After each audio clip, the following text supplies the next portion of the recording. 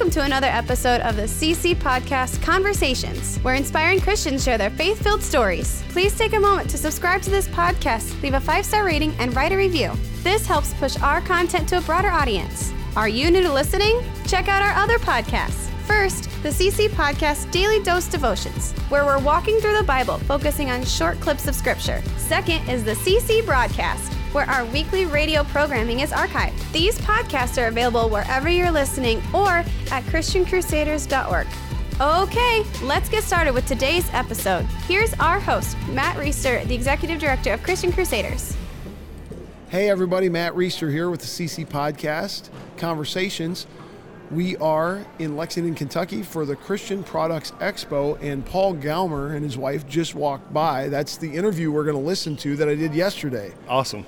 Paul is a guy who is very open about the fact that he suffers from mental illness, bipolar, and he said more bipolar 2. This is something I didn't know.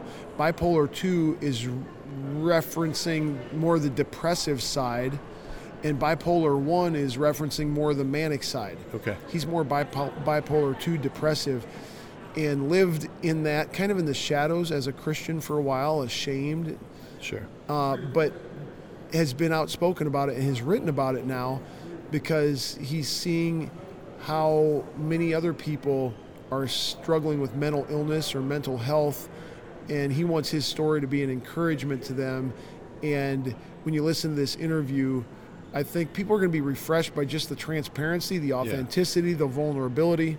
Well, I think I'm really encouraged by the openness that we seem to, as a culture, and especially within the Christian community, that we seem to have moving towards a more openness with regard to mental illness. Just because, for a long time, physical disabilities, and overcoming physical disabilities, that's been out for a long time, and mental illness is that's keep it hush hush. But with this interview and then one that we're going to publish right after, shed some light on that, and I think that that's important because there's a lot of people that have to deal with it either through themselves or through a loved one, and we've spoken with a few other people here at this expo. In addition to these interviews. One of the things we talked about is just how I think Satan loves to keep people in his grip around the area of mental health or mental illness, and one of the ways he does that is by keeping them quiet.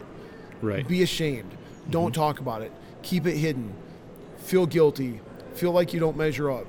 And when you can open up and talk about that openly, especially in the context of the gospel and biblical truth, man, a lot of Satan's stronghold on a person's life who suffers in that way is lost. And so Paul and his wife, Janine, I believe, that my one regret about the interview, we should have had Janine on there with us because she was sitting next to him, and, the spouse of somebody who suffers with this bears a burden of their own.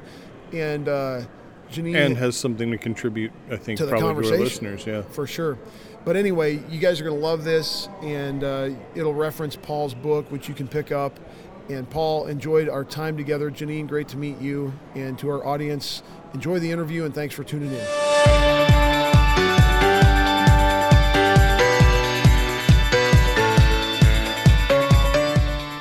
Hey everybody, Matt Reister with the CC Podcast Conversations. I am at the Christian Products Expo in Lexington, Kentucky, and I'm with Paul Gaumer from Illinois. You're only about 3 or 4 hours from where I live. Yeah, not too far. So it's good to be with a fellow Midwesterner here. Paul, you've written a book. Say the title of it. A Walk with the Light in the Shadows. A Walk with the Light in the Shadows, and you just openly talk about mental health issues. You personally suffer with bipolar. I do. And we'll talk about that a little bit. But before we get to that, I just want to hear a little bit of your story.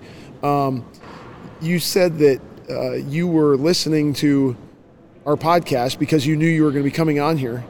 And one of the interviews that had an impact on you was the Joshua Broom interview. And you reached out to him, and you just told me before we hit record here, you said, I thought I had a messed up past, but that guy had a messed up past. So if you don't mind diving into the deep end right away, tell us about what you called your messed up past. Yeah, I'll do that. I actually was born in a non-Christian household, so we were that stereotypical family that goes to church on Easter and Christmas. That's your two things. Never really went to church at all. Really didn't have any boundaries as I got older. A little bit of boundaries when I was younger, but as I got older, my parents, they kind of liked to go out on the weekends, and they had a club of people they hung around with that were called the Diggers Club, and they just kind of take off and go. Well, that left us home alone. We pretty much had the run of the... Who's us? My sisters and myself. So how many, and where are you at in the birth order? I am the youngest, and I have 2 older sisters. Okay. One of my sisters I lost to alcoholism in 2013. Kind of goes to the story that I have as well. Having that freedom even from 8th grade on, I got together with a bunch of friends that were doing things that probably shouldn't have been doing, and I got heavy into alcohol and drugs. At 15 years old, I was downstairs in the basement of my high school in between classes smoking pot and taking a shot of Jack Daniels. That was how I was coping through life at that point.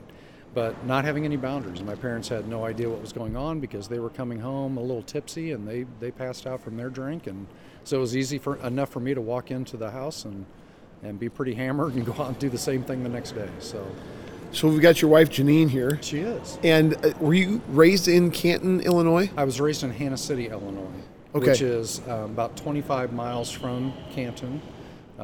We actually have a horrible claim to fame yesterday where we had a airplane went down. 2 people were killed in yesterday? Yesterday in Hannah City. Wow.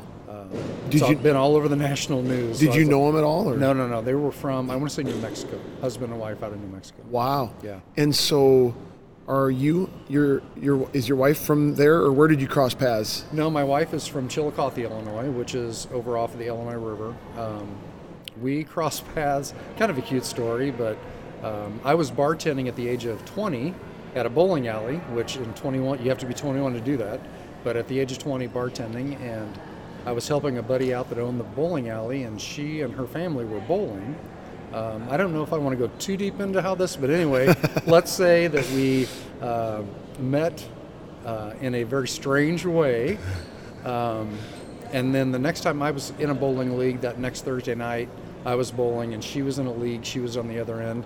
She was trying to get my attention. I had no idea who she was. And then she had to remind me of exactly what happened, and I said, oh, okay, now I got it. So it's been love since then. So that was 1987, I think, 1987. It says you're married for 33 years. Yeah, correct. That's awesome. Congratulations. Yeah, thank you. Appreciate it. So just for our listeners, this isn't on video, this is only audio, but as I look across at Paul, he reminds me of Woody Harrelson in The Hunger Games. I mean, with the headphones, Wow. I mean, maybe without the glasses and the headphones, you would look different. But I mean, this is like, isn't his name Hamish? Did you ever watch that? Yeah. Yeah, it's Hamish right here. He's got a little 5 o'clock shadow going, and I love it. Oh, somebody told me I look like Tommy Lee Jones too. I wasn't real flattered about that, but okay. Tommy Lee Jones' face is way more pitted than yours. Yeah, that's what I thought. Whatever. We'll go with Hamish. Okay, that's good. So a little bit more of your story. You're kind of no boundaries, no whatever. Your parents, it wasn't a Christian home. Yes. And so how did you get to a place where you put your faith in Christ? Well, was that much later? Or? It is. It's quite a bit later. So I continued my drunken and high stupor all the way till I was 20 years old. There were some things that happened during that period of time that, as you become a Christian, you're like, will God ever forgive me for this? A lot of womanizing, just a lot of taking advantage of people. And I just never knew if I was going to be forgiven for something like that. So when I met Janine, we didn't go to church immediately. She was raised in a Christian home. She went to church, went to the different Bible camps and things like that. So what the heck was she doing with you? I know, that's what I was trying to figure out. I'm like, how did this ever happen? But Janine's sitting right over here laughing with me. So, I mean, if anyone's concerned. Yeah. No, I wondered the same thing. I definitely married up, let me tell you. So that's the goal. Right, I did too. Right, yeah. So I went through this process, or we went through this process in our marriage where we were trying to kind of find our footing. And we had a child early on, right after we got married.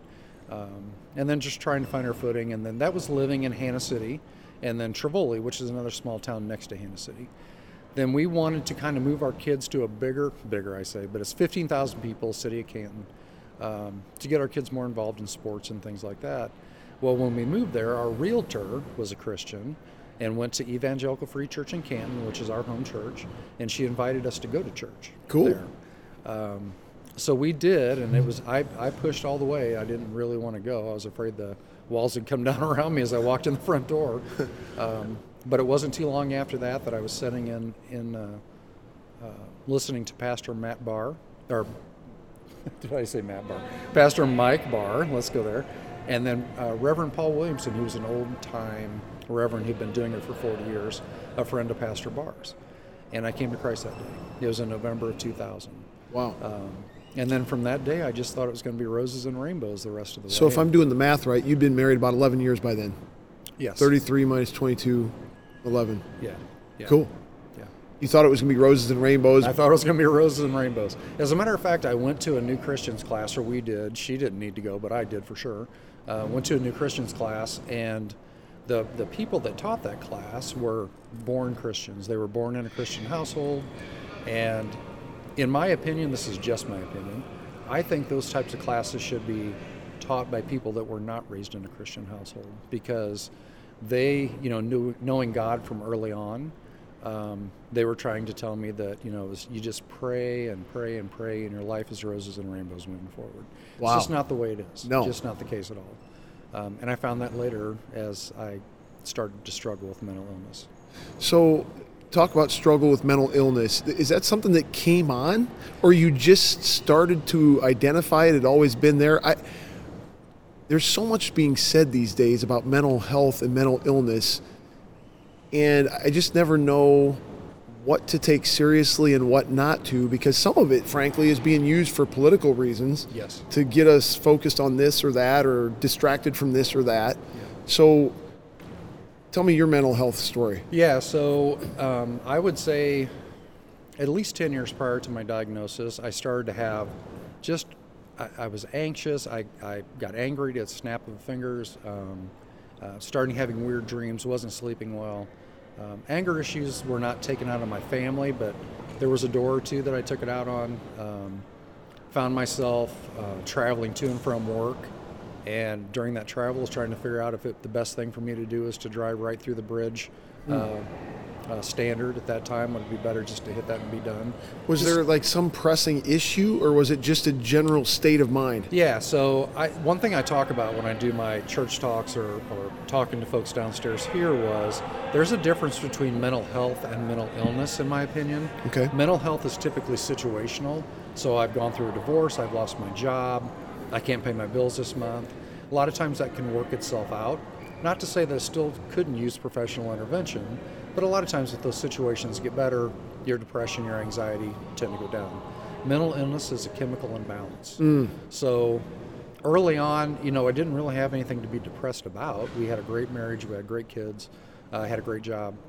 So it was just hard for me to reconcile that. Plus, being the man of the house, I couldn't have that weakness of any kind. I had to continue to be the man in the house. So I couldn't show that at all.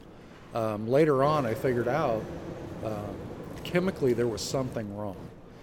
So I would say when I started to have suicidal ideologies more, later in closer to my diagnosis, I knew I needed to get help and there was something different. And so this just kind of came up in the middle of your life. It did. Now I can maybe tie it back to my teenage years and my coping with the alcohol, coping with the drugs. I could try to tie it back there. I also feel like my dad may have been undiagnosed bipolar. He got to the point where he didn't want to show up for any of the kids' events. He didn't want to come to their birthday parties. He was making excuses he didn't feel well. Well, come to find out, I started doing that as well. Started making excuses for not wanting to go to functions, doing things with my teammates, workers after hours. I would say, I just not feel the greatest. So I could probably tie it back that maybe he was undiagnosed and maybe this is a hereditary thing. But for me to really come forward with there's a true issue, when I was thinking about suicide all the time, I knew that was probably more chemically imbalanced than it was situational. So I know very little about bipolar or mental illness. How much of it is hereditary? I mean, it can be. And that, I'm not trying to excuse away, I guess. I'm trying to rationalize in my own mind where it could have come from. Mm-hmm. My doctors and therapists that I've been to have said, you're going to drive yourself crazier trying to figure it out. Mm-hmm. But as I sit and think through these things, I did see a lot of tendencies that my dad had that I was doing the same thing. Mm-hmm. We would have a family Thanksgiving group, and I would make it an hour maybe, and then I had to go in the bedroom and get away from it. Mm-hmm. I do that sometimes. Yeah,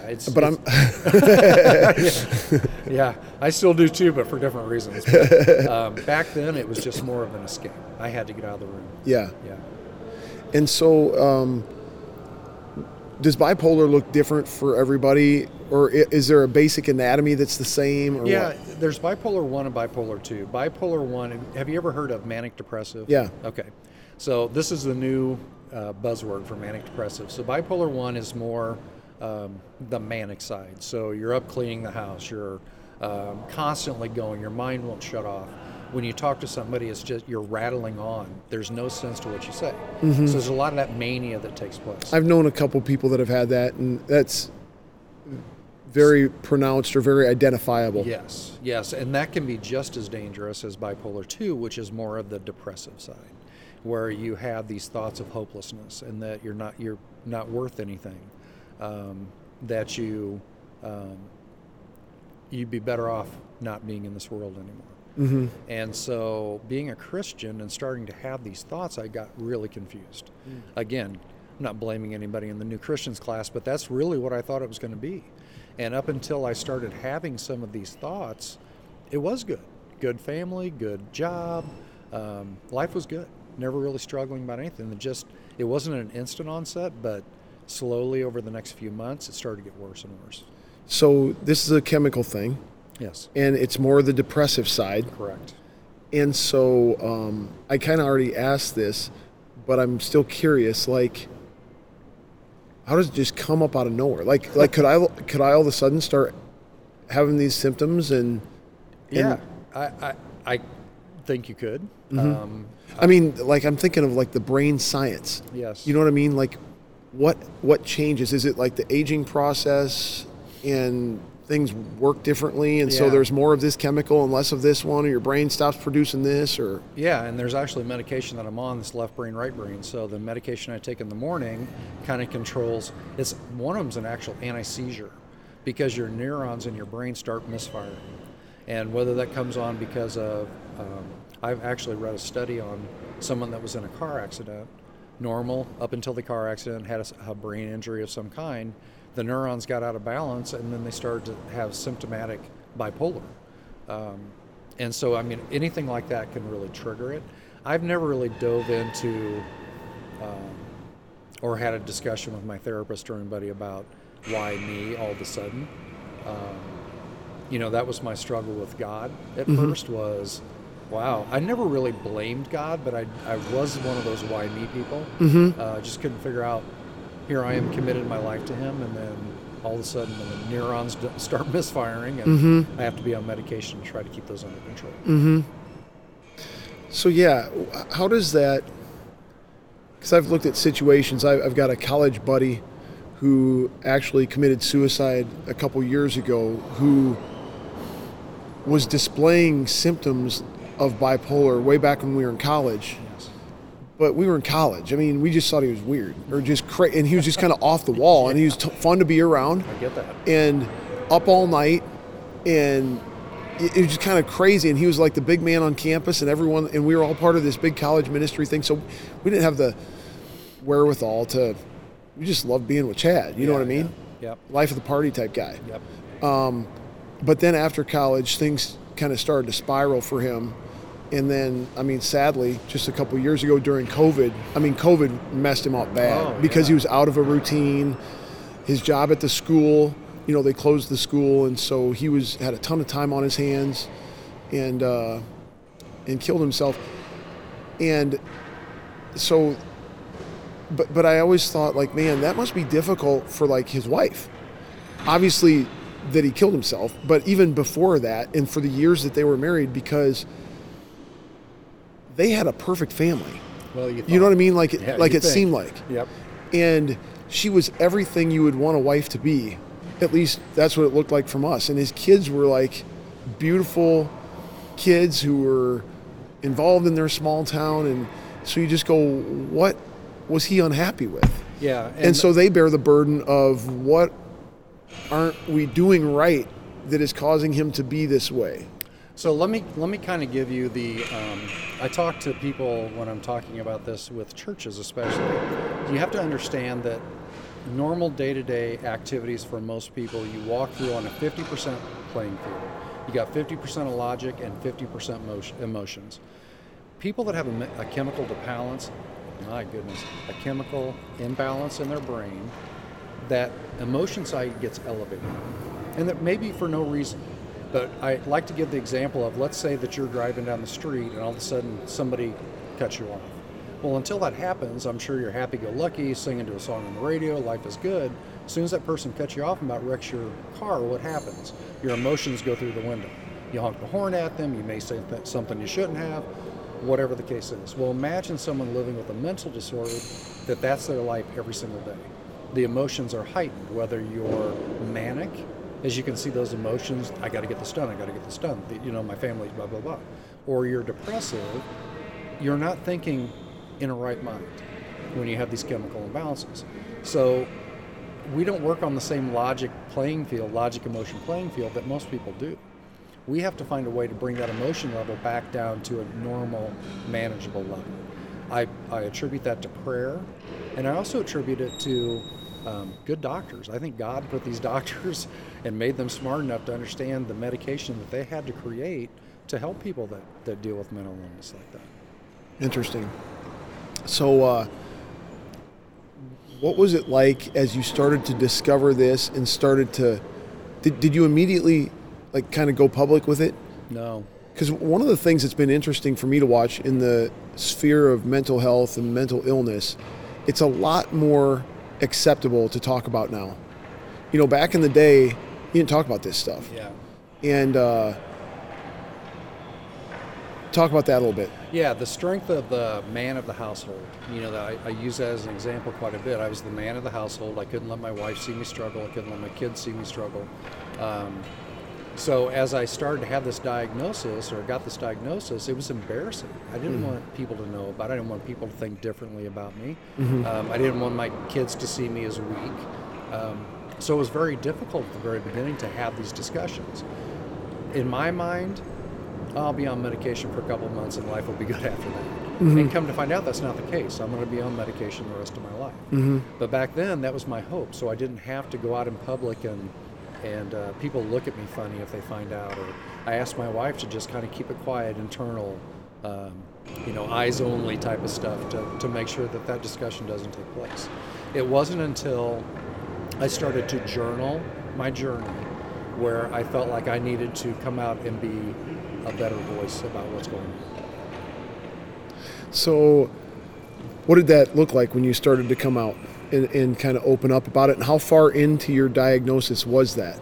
I would say about maybe 5 years into it, I started to become a little bit more aware of, hey, I should probably tell this story to my wife and kids of the battles that I have every single day. So they didn't know even by then? No, they did. I mean, they knew the battles that I had, but I never really went into depth. I didn't let them know that I was having suicidal thoughts. I didn't let them know that, I think Janine asked me at one time, promise me you'll never do that. And I said, I can't promise you that. That's a chemical imbalance that I can't promise that. I would love to. But you just never know. Triggers are unknown when it comes to things like this, like your friend in college. Could it have been COVID? Could it have been something else that happened in his life? I had one friend that was on a support group who, during one of the support sessions, said, I just got an IRS bill for $6,000. I don't know where that came from. I got to call him in the morning. That night he committed suicide. Wow. So, and I'm trying to get away from saying committed suicide because that is the old, when it was a crime. When suicide was a crime, that's how they said it. So what's the terminology? So now it's taken his life. Yeah. He had taken his life. Yeah. Yeah. Interesting. So these triggers are coming from everywhere, and you just never know. You never know what the trigger will be. So let's talk about the spiritual side of this. Yes. So you're a believer by the time that this diagnosis came across? Is that right? That's true, yes. Yep. I was a believer in November of 2000. Diagnosis was November of 2012. Mm-hmm. And so what has that been like, obviously, in terms of an encouragement and a strength, but are there any things that being a believer makes more difficult as you face this? Well, I think any time that you wake up in the morning and you feel like taking your life and you cry to God, like, why am I having this thought today? Maybe I had a long prayer session with him last night. You know, it's funny because I have this, and I know this is probably the wrong way to look at it, but I have this, God and I are buddies. That's kind of how I feel. So maybe the night before, while I praise him, even in the darkest times, I may have to have an extra conversation with him like, dude, really? You're going to put me through this today after all we've been through? You're going to put this to me? And then I wake up the next day, I'm either feeling fine or I'm still having issues, and the darkness is still there. The one thing is God never leaves me, and I have to remember that even in the emotionally charged times, mm-hmm. I gotta know God is there. Mm-hmm. And coming out and being able to talk more about this information with my wife, family, friends, in support groups, I think keeps my eye focused on where it needs to be. And that's mm-hmm. We talk about all the time our faith being driven by facts rather than feelings. Yes. What are they doing down there? I mean, they are tearing stuff down. A bunch of chumps have no idea how to. Jeez. Sounds like a bomb went off. So, but we talk about, even with our kids, having their faith be driven by facts rather than feelings. Yes. And God gave us emotions, God gave us feelings, but they need to be in the proper place, right? And so somebody who's got this kind of a mental illness and is emotionally charged, how have you thought about that, or facts versus feelings? How do you try to keep that in check? Do you agree with what I'm saying? I 100% agree with that, and that's one of the struggles that you have sometimes is this real or is it not? Is it Satan in your head telling you need to take your life? Is that really what's taking place? Because it's really hard to explain, because I have a lot of people say, just pray it away. Just completely pray it away. Yeah. And like it's only spiritual. Correct. Yeah. And there are times where, as I said earlier, I think doctors have to get involved. Yeah. Too. But that sometimes makes it a little worse, because you're trying to distinguish facts from reality. Mm-hmm. Or facts from not reality. And I believe that the battles that I have every day are Satan trying to get me to go against God. Mm-hmm. And if I keep that in mind, and if I keep that straight, then my eyes are always focused up at where mm-hmm. they need to be. Mm-hmm. And God will fight that battle for me, or mm-hmm. with me. There are times, and I wrote a chapter about, it was a real raw chapter where I was having a really rough day. I almost decided to keep it out. But I thought, you know what, I'm going to keep it in there so people can really see and feel what a day like that feels like, where the darkness is so strong, you don't know if you're going to make it through the day or not. I think that one of the things that God has used to grow me as a believer has been people who have been transparent. And so I want to be a transparent person myself. Yeah. And I don't have any deep, dark thing to be transparent about, like Joshua Broome, right. A former porn star. Yeah. Or you, that is like taboo in the Christian world. But I want to be the kind of transparent that people have been to me, because I know the impact that can have on people when you're just real. Yeah. And just play your cards and don't try to hide anything or put up this image that's not real. And so you've obviously bought into that for yourself. I mean, to come out and talk about this the way that you are and include that chapter that you said you almost didn't. Yeah. Why do you do that? Yeah, it was what I started to notice was I had just a few people I had talked about that I had gone to church with, the struggles that I've had. And those people say, you know what, my son is going through the same thing, or I've been having this for 20 years and I don't know who to talk to about it. I don't want to go to the pastor about it, whatever the case is. Those little conversations led me to be more of, okay, I need to get my story out there. Mm-hmm. And I feel like God was leading me to do that anyway. Yeah.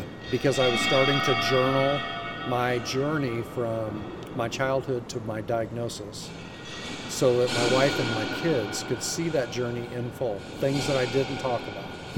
And so maybe this is God's way of saying, Paul, you need to be more of a voice with this, because people are coming to you now.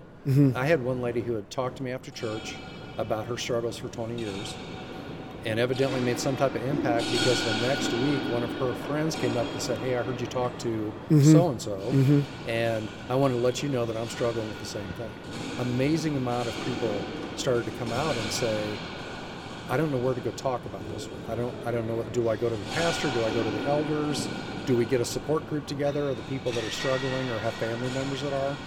That's what really opened the door for me to say, okay, Paul, it's time to swallow your pride and be a little more vulnerable with this, because there's just not enough discussion in the Christian community about mental health or mental illness. And as I said earlier, both are equally important. Both are equally, could be equally deadly when it's all said and done. And you can tell when I speak to churches about this, the uncomfort level with some people, because it's been taboo for so long that people don't want to talk about it. It's been in the shadows way too long. Don't you think that's one of Satan's ploys? I do. Let's keep this quiet. Let's keep it in the dark. Let's keep it taboo, because once people start opening up about it and being transparent and vulnerable and authentic about it, then the stranglehold that the enemy has on people with this kind of stuff loosens a little bit. Yeah, it does. And I think, a first step is to be able to, I always say, ask the question, if you were in jail, you got taken to jail wrongly or otherwise, who's the first person you'd call? Who is that one phone call you'd make, knowing that you have to swallow your pride, knowing that it's going to be embarrassing? Who's that call that you would make? Well, that's the person that you need to speak with if you're struggling with mental health or mental illness.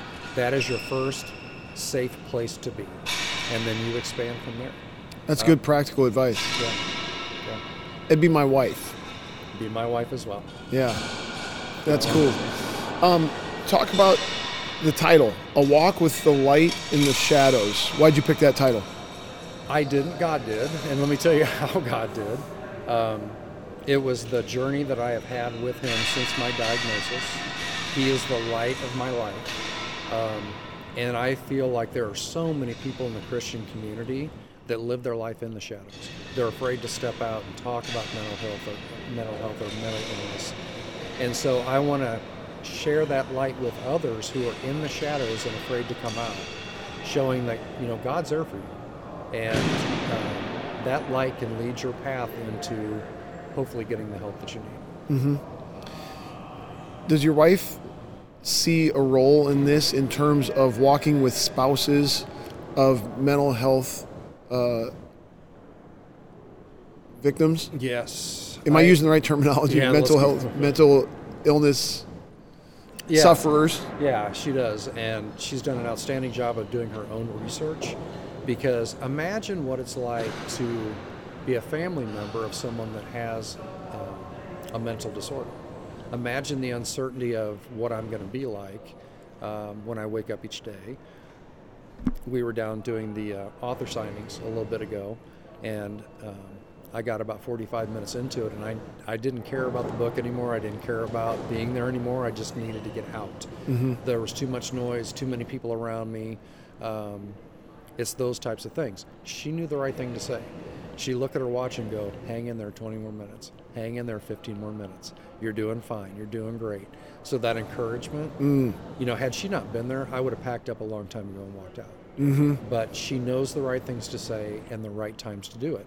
And sometimes it's just giving me my space. She knows that signal too, where I know she's there, but at that point, I really don't want to talk about it. So she gives me my space. I may go in the bedroom and throw a ball game on. I may go in the bedroom and go to bed. Go to sleep. Now, this is going to be a kind of a risque question for me to ask, but I'm going to ask it anyway. Because maybe somebody else listening is thinking this while I'm listening.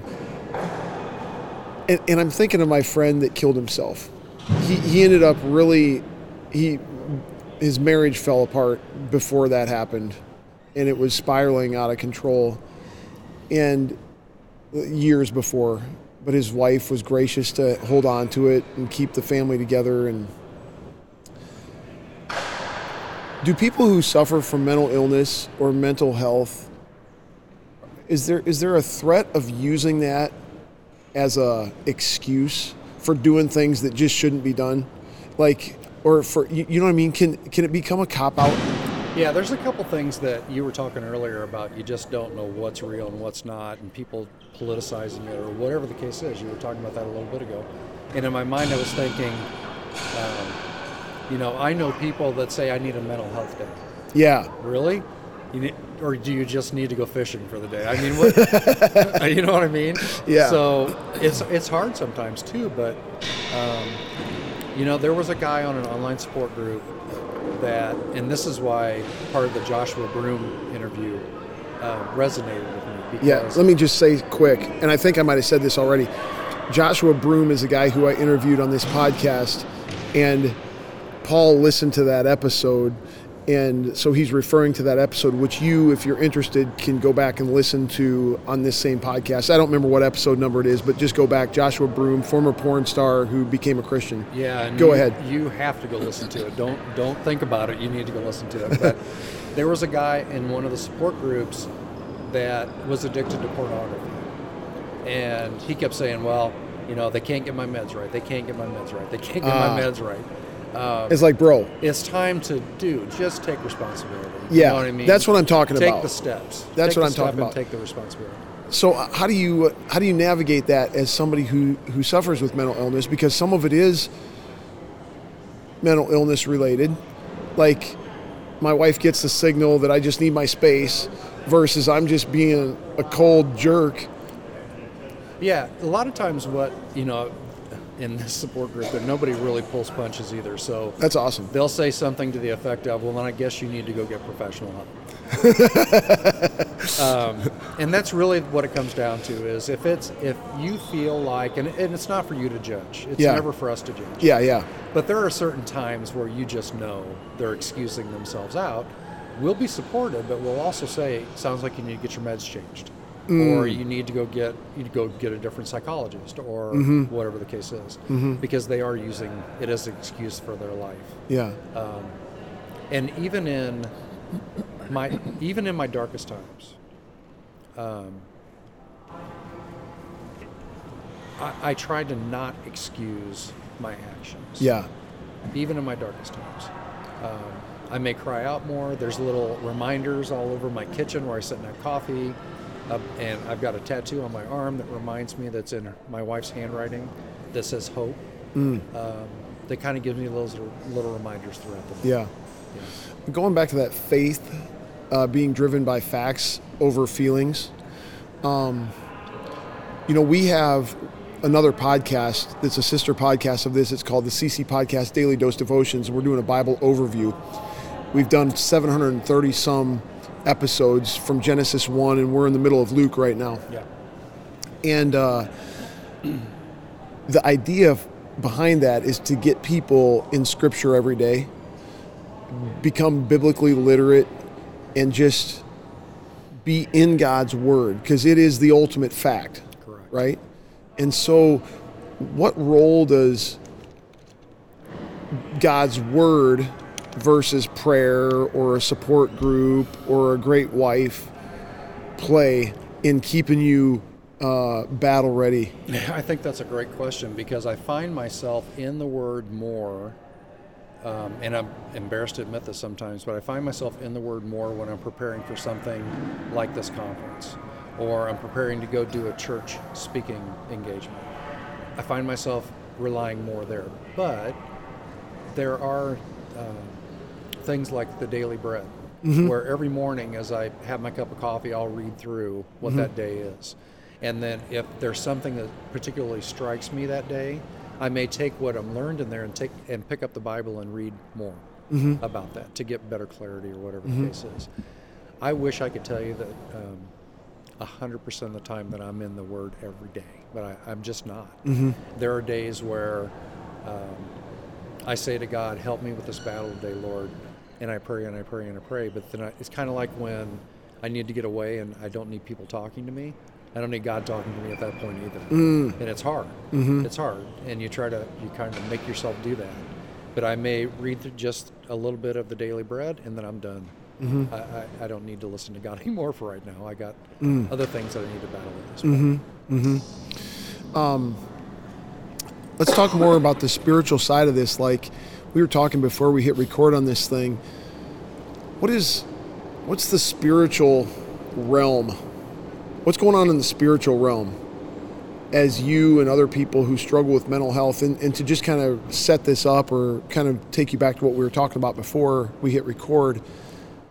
I mean, when you read through the New Testament, there are people who have physical ailments that are clearly because of demonic activity. Yes. Same with mental ailments. But I don't think, so we have to at least have room, I think, in our view of the world that it could be related to that. I don't think we necessarily have to say every physical ailment or every mental ailment is because someone's demon oppressed or demon possessed or something. But what are your thoughts about all that? Yeah, I think we talked about this a little bit too, that your listeners don't know me from Adam, but I can tell you with all certainty that the demonic voices are real. And they try to, whether it's Satan or whether it's one of his soldiers, they try to get you to get as far away from God as possible. And for people that don't have faith, people that don't have that rock to stand on when you have God in your life, maybe those people that take that next step, that trigger that takes them to a final destination. The way I look at it is those people are going to go to hell, right? And you look at it in the Bible where, you know, Jesus says in there that no sin. You are a child of God no matter what. And If you put your faith in Christ. you put your faith in Christ, you're Yep. a child of God.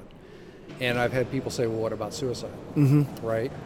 And if you're, in my opinion, this is just my opinion, God has battled with you the whole way. And there's been a trigger that you can't overcome. And if you're a Christian, you believe in Christ, whether you take your life or not, I still believe that you end up in the glory of heaven. I truly believe that. I was able to, with a couple other friends, read my college buddies' journals. I mean, I don't know any man's heart.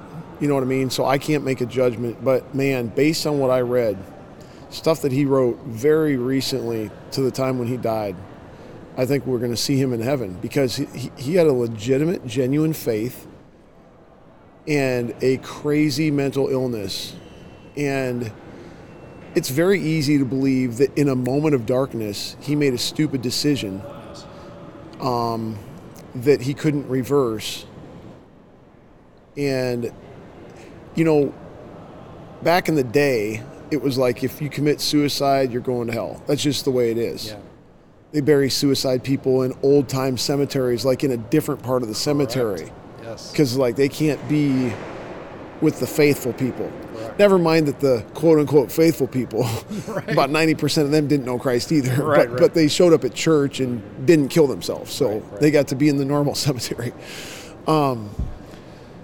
It's really dicey to talk about, though, because it's almost like you're giving somebody who is suicidal and a Christian a good excuse or taking away a good reason to not do it. Do you know what I mean? I absolutely know what you mean. And I'm not excusing it away. You No. know, I've had two very close Christian friends that took their own life. They got to a point in their life where the hopelessness, the voices just got to be too much. And one of the particular ones was trying so hard to not let that happen. And she was praying, and she, in her heart, was a devout Christian, and she loved the Lord with all of her heart. And her and I had conversations because we were both bipolar, so we could bounce things off of each other. And this is what I'm feeling today.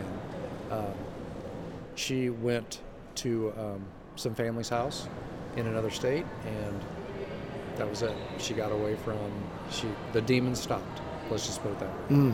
I'm not excusing away that happens, the devastation that it brings to others in your life, but I understand. I completely understand where the demons are so loud, you feel like there's no other home. And the last thing I ever want to do is greenlight this. Yeah, This of course. feeling. But I truly believe in my heart that she's in heaven, even though she followed through. And I mean, suicide is no question a sin. Correct. But our sins are covered if we know Christ. So is stealing. Yeah. I remember when I was a kid, I used to think, now I'm going to say, well, I guess I won't swear, but you're going to know what I'm thinking. I remember thinking, if you have to be forgiven, like you need to confess your sins. I always thought you got to keep your slate clean. And so like every night you pray and you confess your sins. But what happens, and for whatever reason, as a young boy, I concocted this idea in my head, what if I'm in an airplane and it's crashing and the last thing I do is just scream the S word? But I won't have time to confess that sin, and so then am I lost? Well, that's such a juvenile question, but I was wrestling with this idea. Sure. What do we do with the sin that is still on our slate when we die? Well, what I learned was that my theology was bad, and there is no sin on my slate when I know Christ. Now, it's still good to confess my sin as it happens and repent from it, but it's covered, man.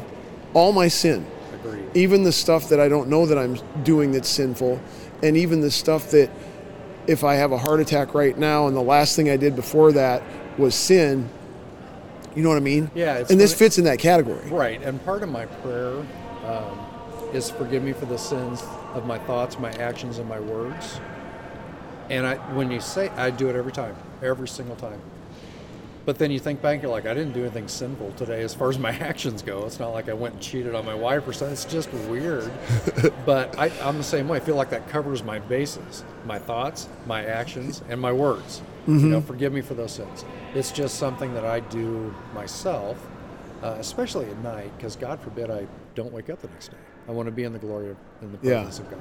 But I mean, that stuff's forgiven whether you ask for forgiveness today or not. Because you were forgiven the day that you put your faith in Christ. Correct. We got to get our theology straight. We do. We absolutely do. Are nights harder than days? Yes. Being tired, extremely tired, is hard. Especially if you can't shut your mind off. You want to go to sleep, but you can't go to sleep. Some good medication will take care of that, but there are times even medication doesn't help. I do find myself that, nighttime's difficult. I'm man enough to admit that sometimes I cry myself to sleep because I'm trying to figure everything out. People keep telling me, quit trying to figure it out. It just is, right? You're not going to change it. You're on medication for it. It just is. Mm-hmm. But that's hard to do. Yeah. You want to try to, what happened today to cause these feelings? As we wrap this up, what do you want to happen with this book, and how can people get a hold of it? Yeah, so I have two things in this book that I want to accomplish. So anyone that's written a book, unless you're Tom Clancy, but anyone that's written a book knows you're not in it to make money. And as a matter of fact, when I sell my book, a percentage of the proceeds from that book go to Christian organizations. I've done it for my church. We have a camp in Central Illinois called Faith Bible Camp in Yates City, Illinois. If you haven't had a chance to go look it up. It's a super cool camp. My wife just got back from Romania from a missions trip from that camp. Cool. So my whole purpose in this book is two things. I hope someone finds Christ through this book. I hope someone that's a non-believer can look at it and accept Christ during this book. Awesome. The second thing is I put reflective questions at the end of each chapter.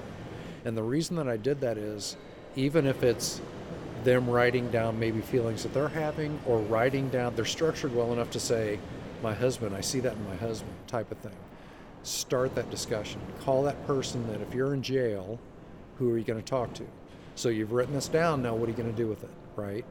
So I want people to be able to have those discussions, those conversations, that vulnerability that needs to be there to be able to say, I need help, or here's what I struggle with, or I've had these thoughts. Mm-hmm. And if we can do that systematically, one person at a time, it doesn't become so taboo in the church environment, in the Christian community. Awesome. Well, Paul, I appreciate your time. I think it's great that you're talking about this. And just let me say a prayer for this book before we sign off. Is that cool? Yes. Thank you. Heavenly Father, thanks for this conversation. And just like Paul said for his book, I pray that somebody would be touched by this and somebody would reach out and pick his book up, share it with a friend, be encouraged by it, somebody who suffers from mental health or mental illness, a spouse of somebody, the child of somebody, a parent of somebody. And I'm going to agree with Paul's prayer that somebody, and I'd say many somebodies, would come to faith in you because of what they read in this book. It's their first exposure to the gospel, or the first time they understand it, they'd accept Christ and become his child, have their sins forgiven. And then we just pray for much encouragement and much kingdom impact to come from this book, from this conversation, that people can be more comfortable and confident sharing their story and sharing their weaknesses and their vulnerabilities, so that Satan has less of a stranglehold on kind of the secrets in the darkness. They can walk in the light. And we pray it in Jesus' name. Amen. Amen. If someone wants a copy of the book and they can't afford it, my website is awalkwiththelight.com. There's an email out there that you can email me. I would be more than happy to send you a copy of it. awalkwiththelight.com? Correct. The book's available on Amazon too, but I've had a few people say, I'll wait till next payday and I'll pay you then. I'm like, no, I'll give you the book now. So if someone doesn't have the money at this point, please contact me through the website. I will make sure you get a book. Awesome. Paul, thanks so much for your time. Thank you. Enjoy the rest of the conference. Appreciate it. Janine, good to meet you. Thank you. The CC Podcast Conversations is part of Christian Crusaders radio and internet ministry, started in 1936 and is one of America's longest-running radio ministries. We are 100% donor-funded, and donations to our ministry are tax-deductible. So if you are encouraged, challenged, or inspired by today's conversation, please consider making a donation on our website, christiancrusaders.org, or mail a check to Christian Crusaders, 7401 University Avenue, Cedar Falls, Iowa, 50613. In addition to our other podcasts, which I mentioned at the front of this episode, I want to mention two of our other ministry partners worth checking out. First, the Cedar Falls Bible Conference, equipping believers with the truth of God's Word since 1922. Visit cedarfallsbibleconference.com for free access to previous conference content or for more information about upcoming events. Second is Power to Change Digital Strategies, an online ministry partnering volunteer Christian mentors with people around the world searching the internet for answers. If you or someone you know could benefit from an anonymous online conversation with a caring Christian adult, go to issuesiface.com. Or if you would like to be a volunteer Christian mentor, please visit p2cdigital.com. That's the letter P, the number 2, and the letter C, digital.com. See our episode notes for details and links, and remember to subscribe, leave a 5-star rating, and write a review. God's richest blessings to you, and thanks again for listening.